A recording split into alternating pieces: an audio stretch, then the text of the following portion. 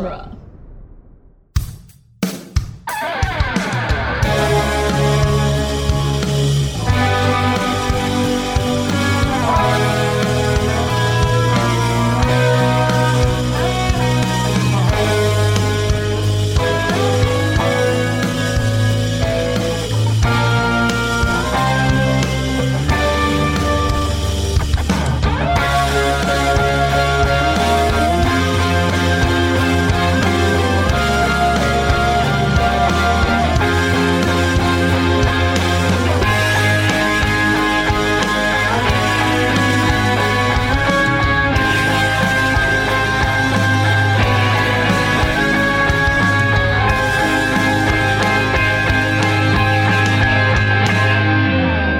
Welcome back to Spider-Man Minute, the daily podcast where we analyze and celebrate Spider-Man 2 one heartbreaking exit minute at a time. I'm Zach Luna. I'm Scott Corelli. I'm Alan Strickland. Sorry, guys, there was a question on the teleprompter. Oh, of course, yes. Yeah, no, Mr. Strickland Burgundy over there. Thank you for returning again, Alan, for today's minute. Well, at this point, I basically invoked squatters' rights in the studio, but... Yeah, you're in the studio for minute 74 today, which is the one that begins with Peter saying, "I held his hand," and ends with Otto assembling one of the last, large pieces of his new reactor. Yeah, so we exit out of our big sit-down talk today, but it's still mostly the sit-down talk with the hand thing. Look, if you're talking about how you held his hand when he died, and now I'm gonna hold yours, like what?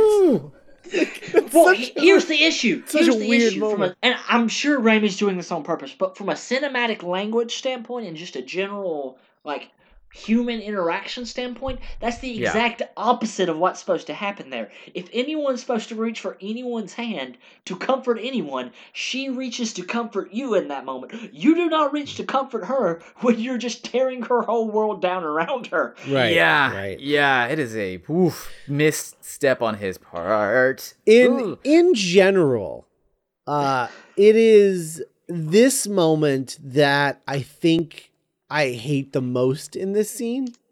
And the reason is because there's absolutely no payoff to it whatsoever. Because the next time we see her, she's like, water under the bridge. I processed it. It's fine. Water under the bridge, whatever. So it's like, well, then what was the point of that? Like, what is the point of this ending? Other than, it reminds me of like an SNL writer who doesn't know how to end a sketch. I don't know how to get out of this scene, so... Here we go. She'll just get up Peter and leave. stares at stairs for 5 solid seconds. Yeah, it's like bad improv. It's Rosemary imbues it with such power as if this is going to be a thing. Yeah, like she's going to tell him off or something. Thing, yeah. Well, maybe not in this moment, or that this is a rift that will be difficult to fix. I don't know what the word what you do with rifts, but mend. Thank you, mend. So she goes all out in the gravitas of the moment, which I don't blame her for, but then the movie itself does nothing with it. Yeah, so and now she's just mixing her metaphors later when trying to tell him it's okay. Yeah, and I get where she was coming from. I get this is going to be a gesture that really, this works. And it does while you're watching it. It just has no payoff. No, whatsoever.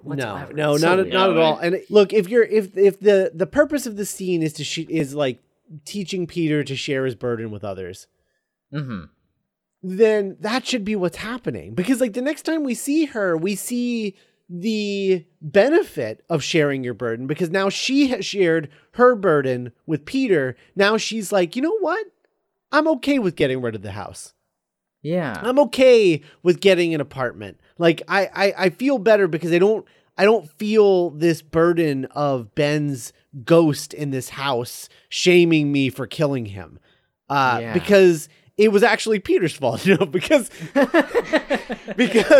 it wasn't anyone's fault. We shouldn't blame ourselves. And right. If she had realized that in this moment of honey, it wasn't your fault either. It's the person who shot him. That's whose fault it is. Yes. Like, it's not your Maybe fault. Ben shouldn't have fought a guy with a gun. Right. Yeah. It's not your fault. It's not my fault. It's his fault. And we should, it's the guy who shot him. It's his murderer. Yeah. That's whose fault this is. And You should totally go try and kill him in the next movie. but that alleviating that burden by sharing it feels like what this scene should be, knowing what the Feels next like scene what it is. needs. Yeah. Yeah. Knowing yeah. what the next scene is. Because this moment of pulling away from him and going upstairs, while it feels emotionally honest in like a very like real world way, Yeah. these movies don't exist in the real world. Number one. And number two, Yeah. there's no payoff to it. So it just feels a little cheap. Yeah. Yeah. And this is one of the times that maybe like the piecemeal approach to scripting this thing like actually shows. Right. Because for the most part it's miraculous. It works seamlessly, but sometimes you're just like, wait, what? Yeah. Um, There's sometimes there's just little transitionary bits that are just not there. Because they have all of these benchmarks, but they're not entirely sure. I think they luck into transitions with those benchmarks. connections. Yeah, the connections. Yeah. But like, this is one of the examples where the two benchmarks, the scene of her moving out and this scene, this confessional scene, they don't connect in any real meaningful way. And in fact, they borderline retcon this scene in the next scene because they're just like, water under the bridge. Well, it didn't look like water under the bridge to me. It looked like you were both drowning. Well, she did say it was. She started out by water over the bridge, in which case they would be drowning. So yeah. I believe the exact line Water, is over. water or over under. the bridge. You're dead to me. Get out of here. Under the bridge or over it or whatever. Yeah, it's just You're so dead to me, I can laugh about it. I have a threw new you over the nephew bridge. now. He's from across the street. I gave him all of your comic books. He's an upgrade, you see. There is this weird feeling in a scene that quote unquote doesn't work, or a scene that is misplaced or something, where everybody still tries to make it work. Like, and this is maybe a window into like movies that where on the whole they don't work. Like, obviously we go kind of hard on Spider-Man 2 because it is such a good movie and one that people have such like fondness for that we feel comfortable really picking at it. But like it moments like this give me a little bit more empathy for movies that don't work at all, because you can see how close on the knife edge you are a lot of times. Right. And this is an odd, like one decision this way or else, and everybody's still giving it their all. Like the actors in the scene are going for it. Right. Well, because, in a vacuum, there's nothing wrong with this scene. In a vacuum. Right. Yeah. In a vacuum, if you don't take into consideration that we saw everything that Peter is describing, if you don't take into consideration the next scene with Aunt May when she's moving out, this scene totally works in a vacuum. And so as actors, you're just performing it in that vacuum because your job that day is to come in and do this scene. Yeah. So they're giving it their all and they're knocking it out of the park, and it's a great scene in a vacuum. But as soon as you start taking all the other bits into consideration as a whole, that's when it doesn't quite work. It's the part is great. The sum of the parts, some of them don't quite work. I mean, the car still is a great looking car and it still gets to point A to point B with little to no problem, but there's a couple of points where, the engine hiccups, and this is one of those moments.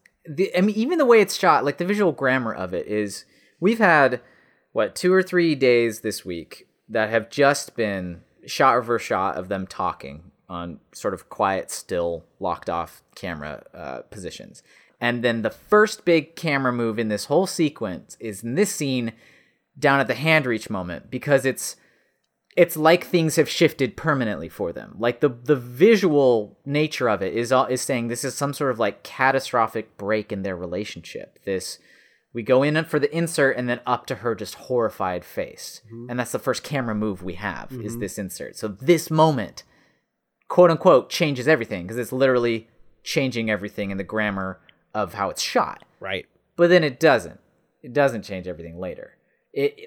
You're, whether it's like conscious or not, you're like noticing, oh, yeah, this is when the camera's moving or whatnot. Like the part of your brain that is attuned to visual storytelling is believing this is a big deal, and then you're very quickly going to be told it's not a big deal. Right. It's just one thing on top of another here. I don't know. Yeah. Hands. Yeah. I do like Rosemary's choice of not looking down at his hand. Yeah. She is transfixed on Peter's face and then just pulls her hand away without looking at it. Mm-hmm. And I like that it's not like she doesn't yell at him. It's not like she's bawling sad or yelling at him. She's just kind of like in shocked disbelief. Yeah.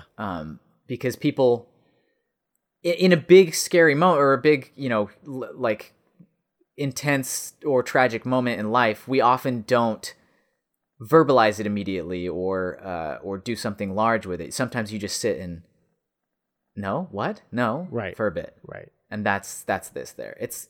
I mean, they're good at acting. Like if this was, if Tobey Maguire had to build like an acting reel or something, like grab footage from this like monologue here, put that at the beginning of your reel when you're looking for new representation. He's Tobey Maguire. He doesn't need to make reels, but if he did, this would be like a great like little showcase of him being vulnerable and him like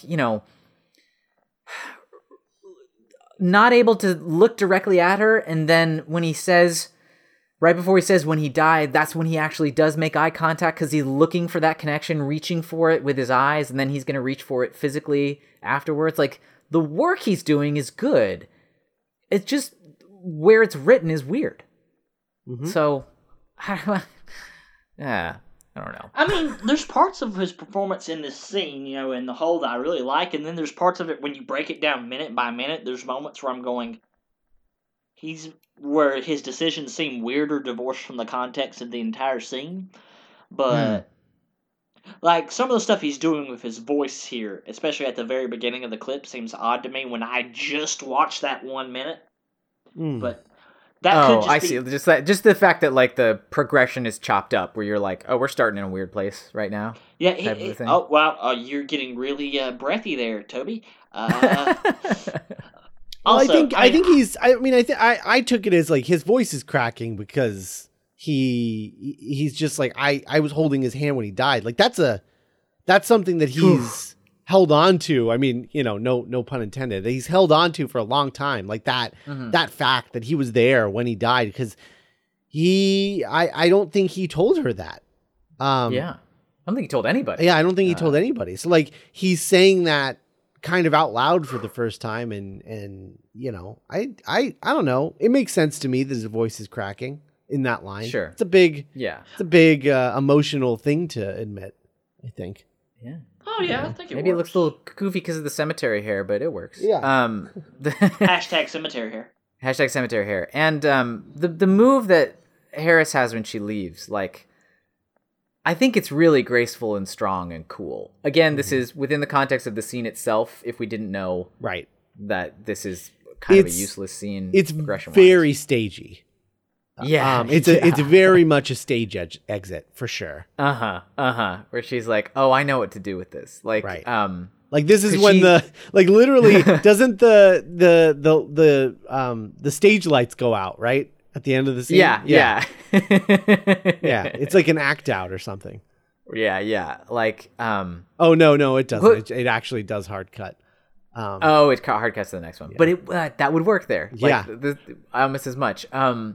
There's this, she stands first before she leaves. She doesn't make it like a one solid, like, I'm gone moment. It's like standing up and confronting him with it and then moving. And it's like that her hand like walks over the table first and then steadies it so she can push off, where it's like she wants to look strong here, but she's not as stable as she once was. There's like a lot of cool, again, theatrical stuff happening there. Maybe it's not great for this, but I do love that type, like seeing a little bit of behavior like that and watching somebody do it gracefully. It's really cool. Oh yeah, absolutely.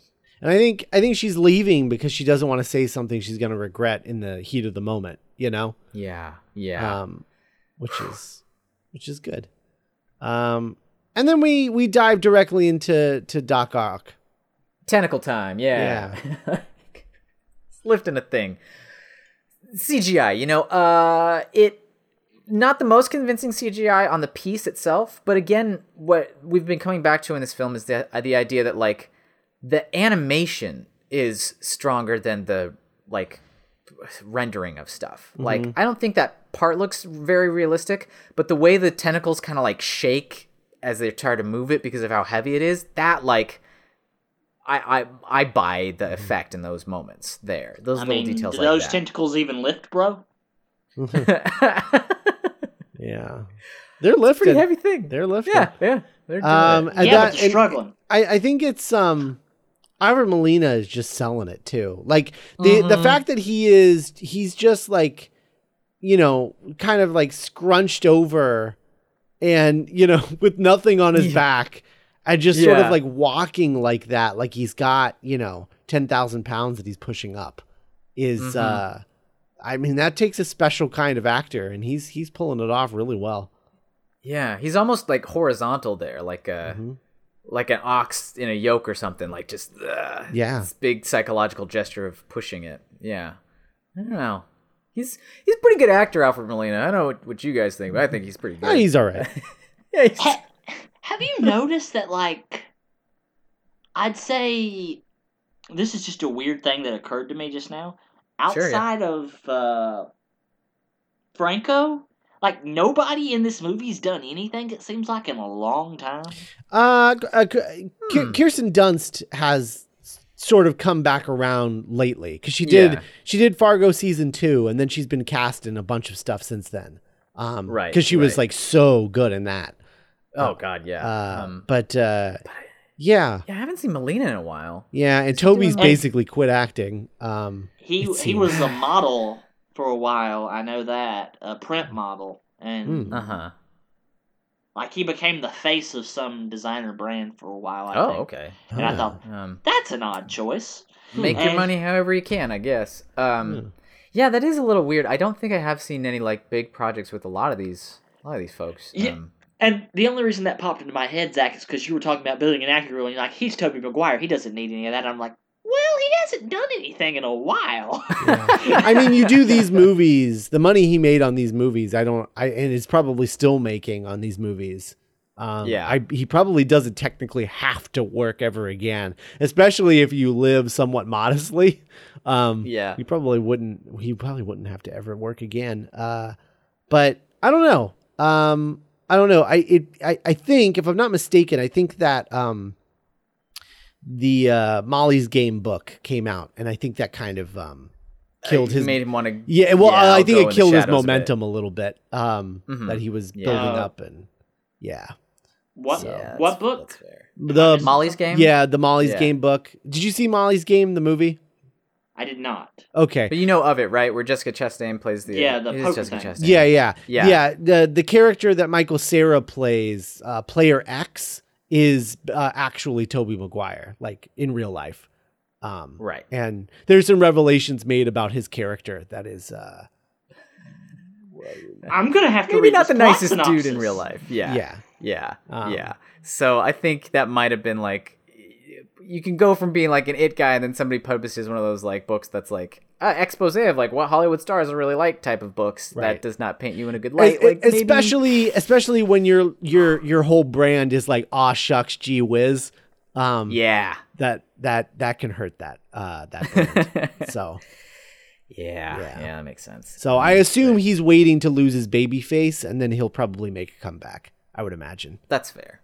I don't have much more from the actual minute itself. No. By which I mean I don't have any. Do you guys have anything more from the minute? No. The machine's bigger this time. It's true. Yeah, it is much bigger. It's bigger son, bigger. What do you say?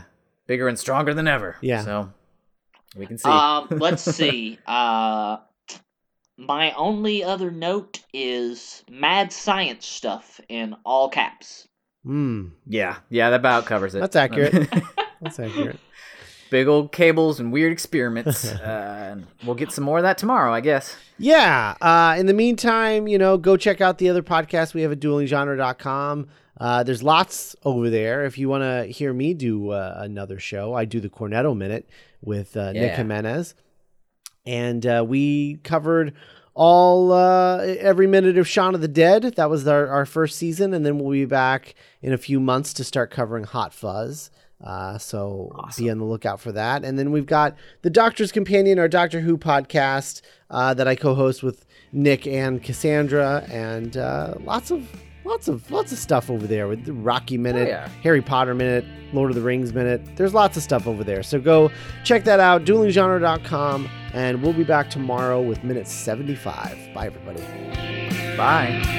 See ya.